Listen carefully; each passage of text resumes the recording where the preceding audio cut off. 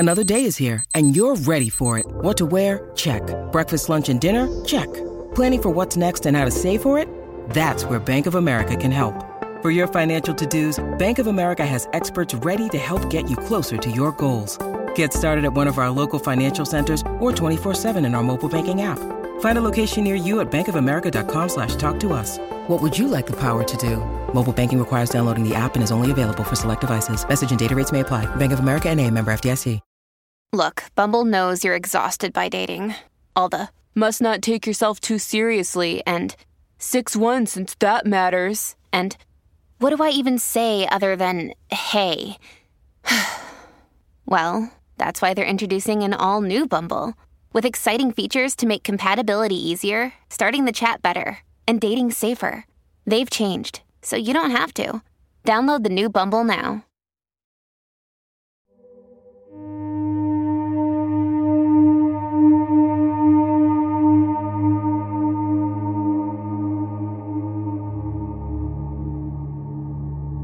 Come and see.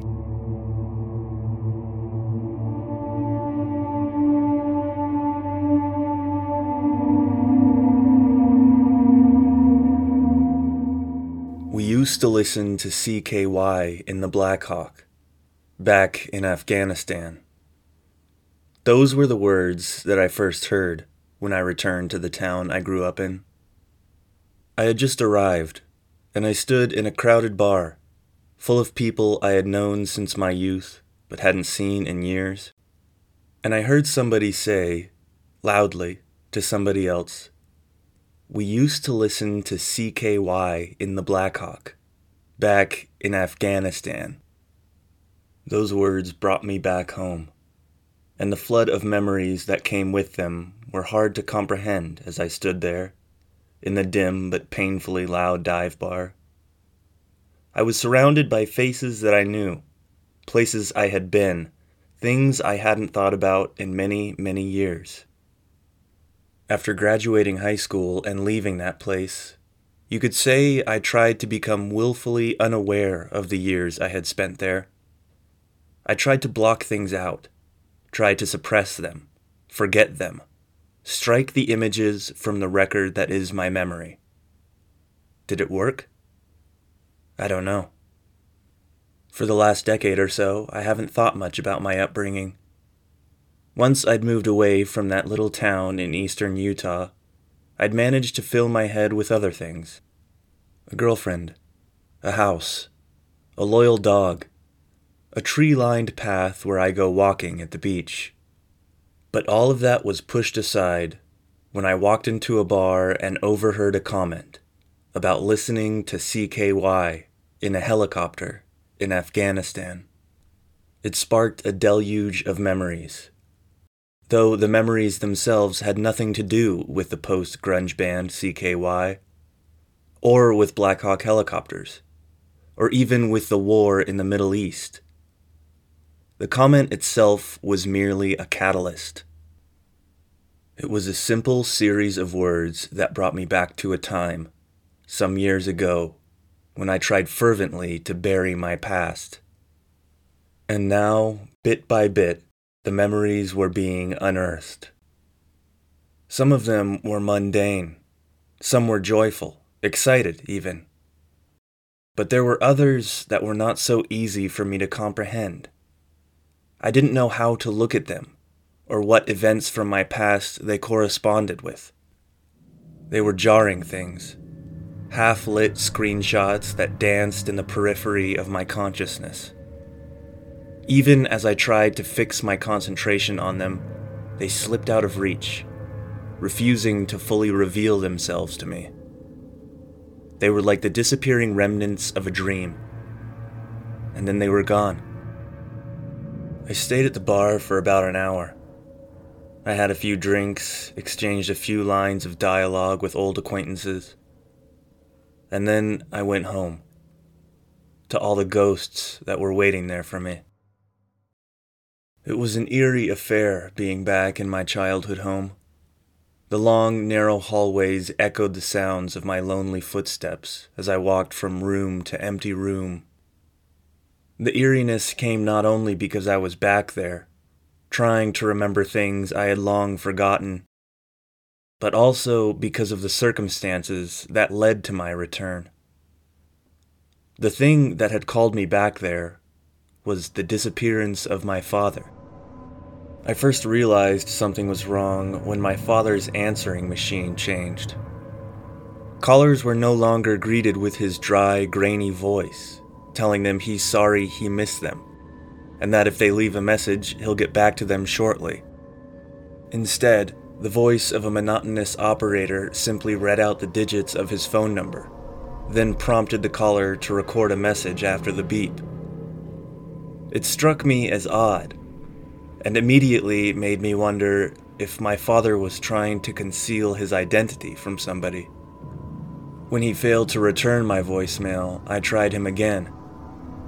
This time, the robotic operator voice simply explained that his phone had been disconnected.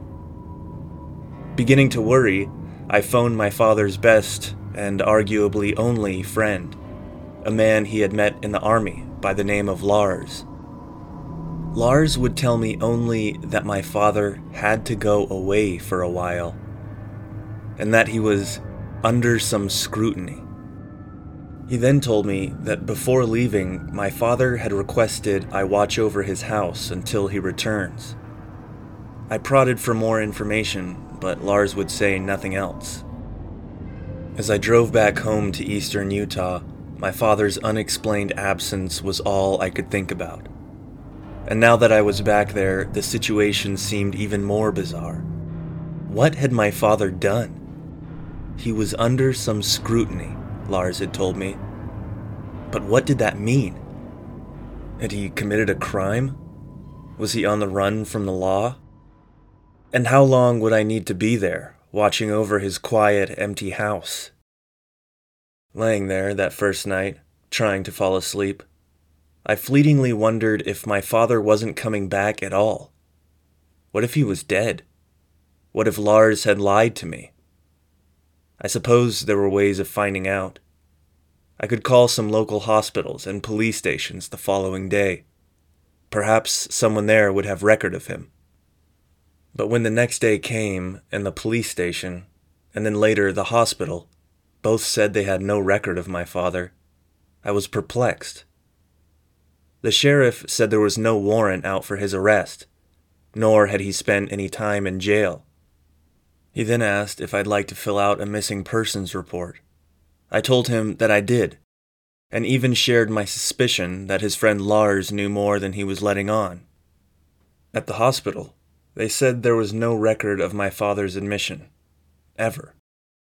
I told them they were mistaken, because he had been to that hospital, not 2 years before when he'd undergone surgery. I remember him calling me and telling me about the procedure. But the receptionist insisted that his name appeared nowhere in their system. In the end, she could say only that she would continue searching for his records, and that she would call me if she found anything. When I hung up the phone, I sat at the kitchen table over a cup of stale black coffee. I dug through my memories, trying to find something that would explain my father's vanishing. But there was nothing there. All my memories of my dad were vague and inaccessible. One of the only clear memories I had of him took place when I was maybe 8 years old. I was sitting at my desk in my childhood bedroom. I was facing the wall, but I could sense that my father was standing behind me. I could feel his presence, his anger. It was radiating off him like the heat of the sun. And then I heard him say, "It's about your integrity, son. Your integrity is very important." Those 10 words were seared into my memory. But I don't know why. I don't know what my father was referring to when he spoke them, or why he even thought them necessary to say. I only know that unlike my other memories of my father, this recollection isn't fuzzy or dreamlike. It's clear as day, and every time I reflect on it, I can still feel the desperation and fear that surged through me as I heard my father speak those words. "It's about your integrity, son. Your integrity is very important.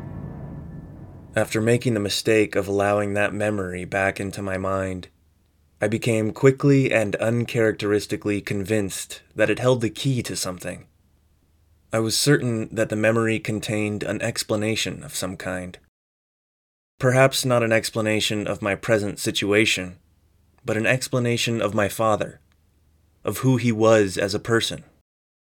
And suddenly, I felt a strange spasm from within my chest, an anxious revulsion, as if there was something within me that didn't want me to explore the memory. A lurking fear that if I opened that door, I would be unable to close it, to again forget the hidden meaning that lay behind the veil. So I reached for something familiar. I picked up my phone and dialed Melissa, my girlfriend back in Oregon. Just the sound of her voice was enough to quell the racing of my heart. I filled her in on what had come to pass since I'd returned home. Naturally, she was just as disturbed by the events as I was. And after hearing me out, she made me promise that I would stay there no longer than a week, that after 7 days I would return home to her, whether or not my father had reappeared. After a brief hesitation, I agreed. But while the obligation I had to Melissa was far greater than any obligation I had to my father, I still had to force myself to accept her request. I hadn't seen my father in years.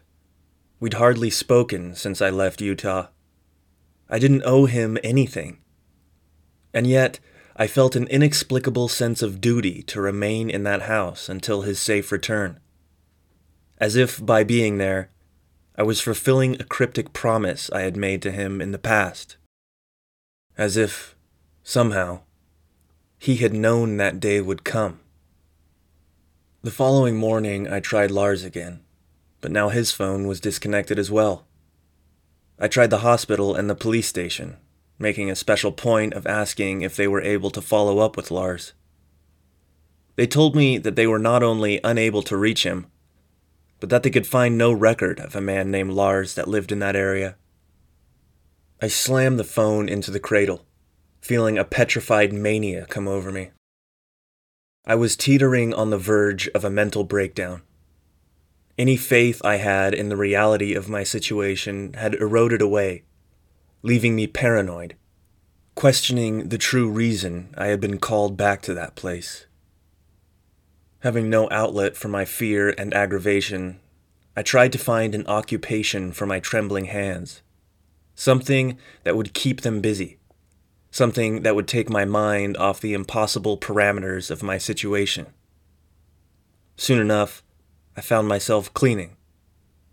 The thoughtless exercise of wiping dust from the surfaces of my father's home began to dull my spiraling thoughts. And when the counters had been relieved of their thick layers of dust, I took to the kitchen. I cleaned dishes and utensils that still showed the remains of meals eaten long ago. I vacuumed. I organized clutter. The chores occupied my mind while a layer of sweat accumulated on my forehead. When the house was finally clean and I was exhausted, I poured myself a few fingers of whiskey from an ancient bottle. I sat down in the shower, taking slow sips from the glass, while hot water ran over my filthy skin. Soon I was clean and drunk and tired, and I allowed my eyes to fall closed. I was awoken in the early morning hours by another spasm from within my chest. This time, though, it wasn't only a spasm. For a brief moment upon waking, I thought I could hear something. A sound, emanating from within my body. It was a low hiss, followed by a series of clicks. I tore away the bedsheets and pressed my palms against my chest, feeling for movement while I strained to make out the sound. But it had stopped. The only thing I could detect beneath my skin was the jumpy beat of my heart and the stuttered rise and fall of my breath. Surely it was nothing more than the remnants of a dream, I told myself. The sound I thought I'd heard was just one of those sensations you feel in the twilight hour, when the bitter end of a dream lapses into the waking mind. But dream or not, it still left me feeling anxious. The eerily mechanical sound echoed through my mind. Hiss, click, click, click. And since there was no more cleaning left to be done in the house, I poured myself a cup of coffee and stumbled outside to my father's neglected garden. There, I was greeted by waist-high tangles of weeds, a spotty, unkempt lawn, and the skeletons of dead trees. It was a narrow half-acre of land, and from the looks of it, it hadn't been tended to in well over a year. I was stricken by how unfamiliar it looked. Sure, it had been years since I'd seen the yard, and it probably looked nothing like it did when I was a child. But still, I expected something in the narrow strip of land to call out to me. A depression where I'd played with my toy soldiers, or a tree from which I'd hung a tire swing. But no such memory could be anchored in that place. I felt like I was seeing it for the first time. Before my mind could take the ideas and run with them, I gripped a handful of weeds and tugged them out of the ground. Idle hands, I told myself, tearing another dead shrub free from the dry earth. And soon I settled into a routine. My hands were busy and my mind was quiet. And that was all I wanted. When sundown came, I'd finished pulling all the weeds before moving on to raking up fallen leaves and debris, and finally mowing the lawn. I stood outside the back door under the glow of the porch light, indulging in another glass of whiskey and gazing out at the yard. I was somewhat unsettled to find that even after the day's work, the yard still didn't look at all familiar. And with 5 days left before I'd promised to return home to Melissa, I decided to spend the rest of my time there planting bushes and vegetables, flowers, and perhaps even a few small fruit trees.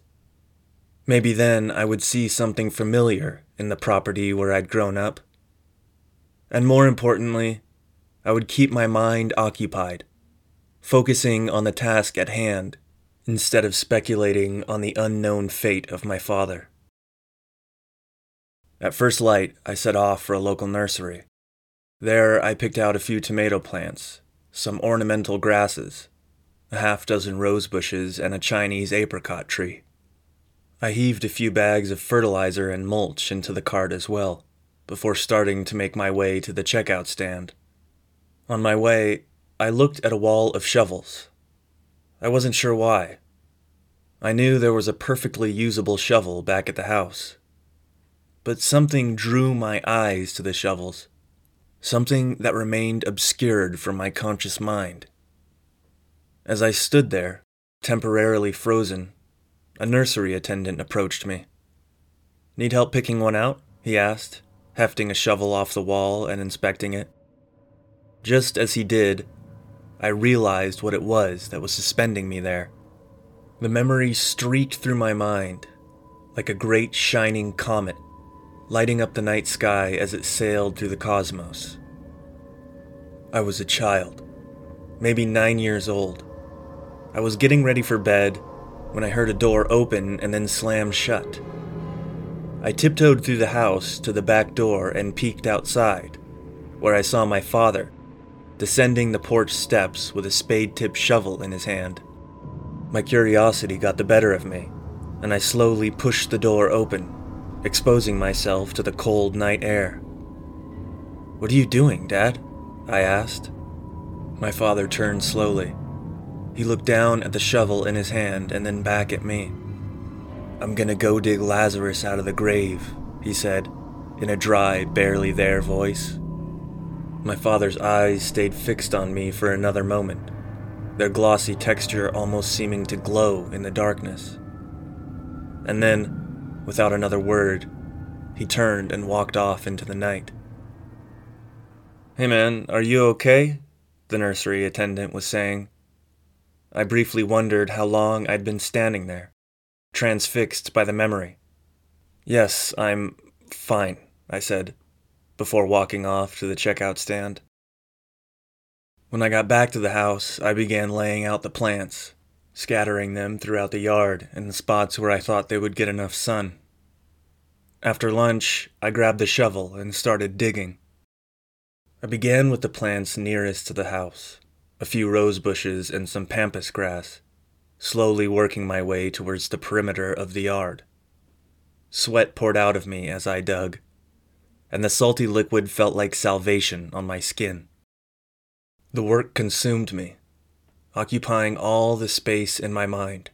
It left no room for suspicion or worry. Soon the sun began to slip behind the Uinta Mountains, and the yard was again shrouded in darkness.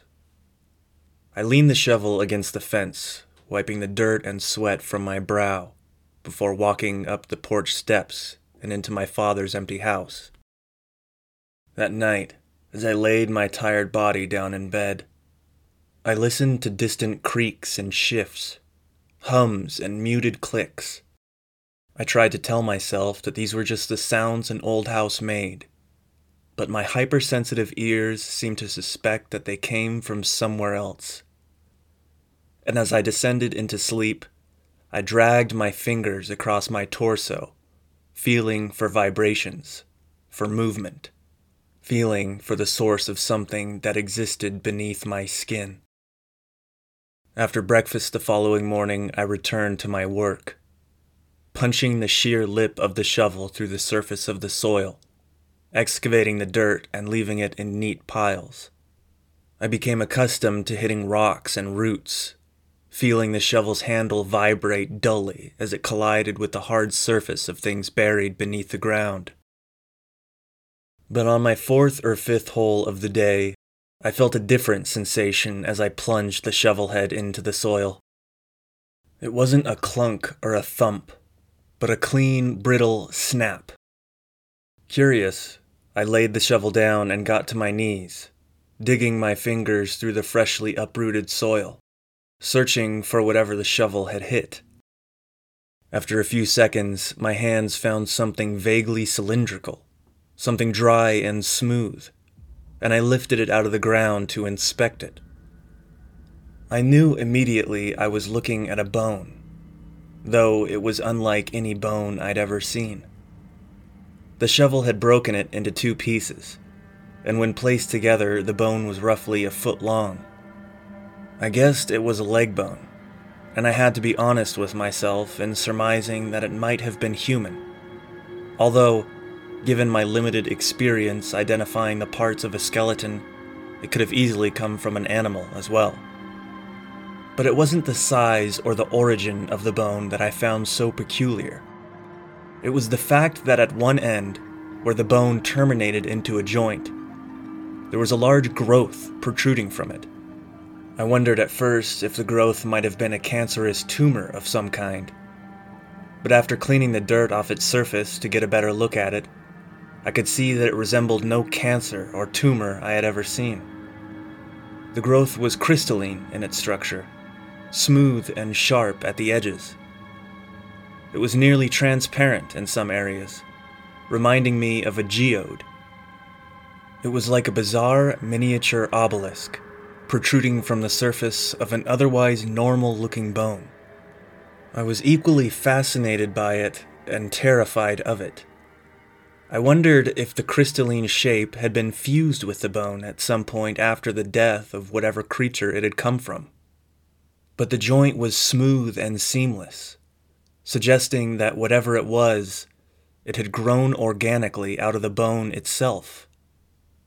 Not knowing what else to do, I eventually set the bone down, walked inside, and took a long pull from the whiskey bottle I'd found in my father's kitchen cabinet. Then, with shaking hands, I returned to the yard. I began to dig again, though it was no longer my intention to plant anything. Now I was only excavating, only unburying the past. As I thrust the shovel into the ground, I could hear my father's words in my head. "I'm gonna go dig Lazarus out of the grave," he had said. I dug sporadically in the surrounding area, waiting to again hear the brittle snap of a bone under the head of the shovel. Again and again, the shovel sunk into the ground. And then I heard it. A crack that echoed up through my feet, resonating at a point deep inside my chest. I fell to my knees, pawing at the soil. This time, the bone was small, appearing to originate from a hand or a foot. Like the other bone, it had a strange growth protruding from its surface. But unlike the other bone, it wasn't crystalline. This growth was some kind of rusted metal, sprouting directly out of the bone's tip, as if it were meant to extend the length of a finger or a toe. I again wondered if it was man-made. Perhaps, I postulated, it was the result of some kind of surgical procedure, like a pin or a bolt that's attached to a bone to fix its position while it heals from a break. But here too, the place where bone and metal came together looked somehow organic. In fact, I couldn't tell precisely where bone ended and metal began. They seemed to bleed into each other, as if the monstrosity I held in my hand was the result of a normal biological process. I continued to dig, the palms of my hands blistering against the splintered wooden handle of the shovel. The shovel head rang as I forced it down on buried rocks, and dust collected, forming a film on my cold, sweaty skin. The sun had long since descended when I dug up the final bone. It was full dark, and I was working by lantern light when I found it. The sight of it, even before I had dug it out of the ground and held it in my hands, made me shiver and cast a wave of nausea over me. The first two bones may have come from any number of animals, allowing me to suspend my fears of their actual source. But the final bone, I knew exactly where the final bone had come from. Its smooth surface, its curvature, laying half buried in the ground, shining under a canopy of stars. It was undeniably human. It was a skull. My trembling hands scooped out the dirt that surrounded it. I lifted it and watched soil fall away, revealing a visage that provoked unimaginable dread. Heavy and cumbersome, it had growths both inside the skull cavity and protruding from its exterior. The ones on the inside glowed in an array of opal colors. They looked like jagged little spikes of lightning, captured in a moment as they erupted into someone's brain. On the outside, the growths had disfigured the face. Sharp and lopsided, the crystal and metal protrusions sprouted from the brow, the cheeks, the jaw. One of the eye sockets was almost entirely filled with serrated crystalline structures. I dropped the skull, heard a vaguely metallic clunk as it struck the earth. Too terrified even to think, my feeble legs carried me into the house. I crawled up the stairs and dragged myself into bed, where I lay, curled up and trembling. A kind of paralysis made it impossible for me to do anything else. I remember hearing once that one of the symptoms of depression is something called psychomotor retardation. It's a condition in which one's physical movements and even thoughts become arrested, halting their ability to complete simple tasks. That was exactly how I felt as I lay there. I couldn't even conceive of doing something like picking up the phone or taking a shower. I was stuck, held down by shock and fear. The room in which I lay was pitch black, the only illumination a thin strip of moonlight leaking in through the window. With my eyes open, I could see little more than I could when they were closed. I intermittently held my breath, trying to compose my body in silent stillness, waiting to hear that terrible sound emanate from my chest again. I had no idea how long I'd been laying there. At one point, I opened my eyes and became vaguely suspicious that somebody was in the room with me. I felt like I could just make out a vague human-shaped shadow in the corner of the room. Dark as it was, I couldn't tell by sight alone if anyone was really there. The shape I had fixed my eyes on seemed at once to be a man, but in the muddy blackness I couldn't make out enough detail to be sure. "Is someone there?" I whispered into the dark room. I waited for a response, but there was only silence. "Dad, is that you?" I tried. A dry, cracking voice filled the room. "Come and see," I heard my father say. But I couldn't. I couldn't stand the thought of seeing my father, or anything he had to show me. I held my eyes tightly shut. "Come and see," I heard him say again, though his voice did not sound entirely like his own. There was an added texture to the sound, something that almost made it seem like a recreation, a recording. Still, I refused to open my eyes. I lay there, paralyzed, until a sound broke the silence. It at first sounded like footsteps, resonating through my body as the hard soles clapped against the wooden floor. But it wasn't footsteps. The repeating clack I heard wasn't just reverberating through my body. It was arising from within me. Hiss. Click. Click. Click. My ribcage vibrated with the noise as it repeated its cycle, seeming to grow louder with each repetition.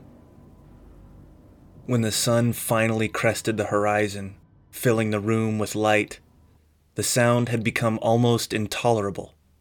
I became certain that if I lay there for another moment, I would die in that bed. And so I squirmed out from beneath the sheets and slowly got to my feet. I stood for several minutes, examining my chest in the bathroom mirror. I pulled and prodded at the skin until my ribcage was tender and red. Still, the sound persisted. The hissing and clicking rattled off from somewhere deep inside me, as if my body was host to a bizarre clockwork mechanism. I shuffled outside to my car, still wearing the dirty clothes in which I had been digging the day before. I drove around the small town aimlessly, nearly losing consciousness at several points, before a sign finally pointed me in the direction of the hospital. I parked my car shoddily in the nearly empty parking lot and dragged myself into the small emergency room. After attempting to fill out the necessary paperwork, a kindly but somewhat frightened-looking nurse saw me into a private room. When the doctor arrived, I informed him of my condition, explaining in detail the sounds I'd heard coming from my chest. I could still hear them, but they were quieter than they'd been an hour before. I considered telling him about the bones I'd uncovered in my father's backyard as well, but ultimately thought that matter would be best saved for the police. The doctor, a tall, slim man with a shiny, bald head, listened patiently as I spoke. When I finished, he pressed the diaphragm of his stethoscope against my chest and listened deeply. After a few minutes, he pulled it away, at which point he asked me a series of questions about my sleep cycle and my stress levels. "You didn't hear it, did you?" I asked. He held his hands up defensively, as if to say, "It's not that I don't believe you." "What about an X-ray?" I politely insisted. But he told me the X-ray machine wasn't working that day. When he realized I wasn't going to simply let the matter go, he told me he was going to get the phone number of a specialist I could see, and would return shortly. When he left the room, I grabbed his stethoscope, coiling it tightly before forcing it into my pocket. And then I walked back out to my car, without saying another word to anyone. Back at the house, I stood for a minute in the backyard, looking down at the small collection of mutant bones. The sound in my chest began to surge again. I thought about the childhood I couldn't remember, the impossible, contorted memories I had of my father, the things I saw him doing that could never be explained, the things he showed me. A dark room, pale eyes, come and see. The lantern in his hand, casting light on something that could not exactly be called human. I struggled my way up the porch steps and in the back door of the house. My father's words echoed inside my head. "It's about your integrity, son. Your integrity is very important."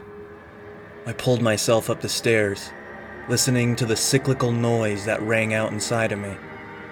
In the bathroom, I pulled off my shirt, staring deep into the contours of my narrow chest. Inside the medicine cabinet, I found a straight razor with a smooth mahogany handle. I doused it with whiskey and then poured the rest of the bottle down my chest.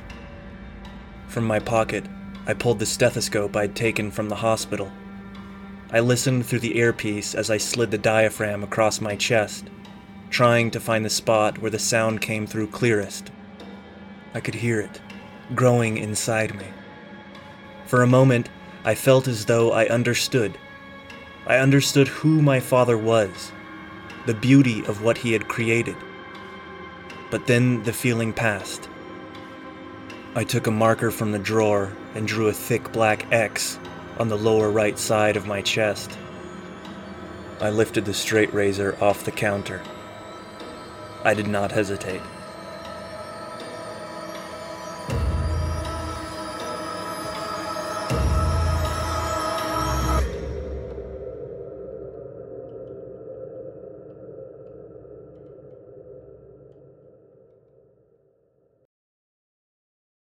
Greetings, adventurers.